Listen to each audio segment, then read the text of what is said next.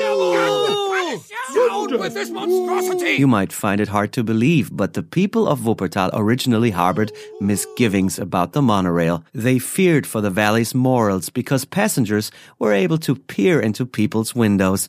Rent for houses next to the track plummeted. The monorail achieved its breakthrough when the Kaiser showed his enthusiasm after its inaugural journey.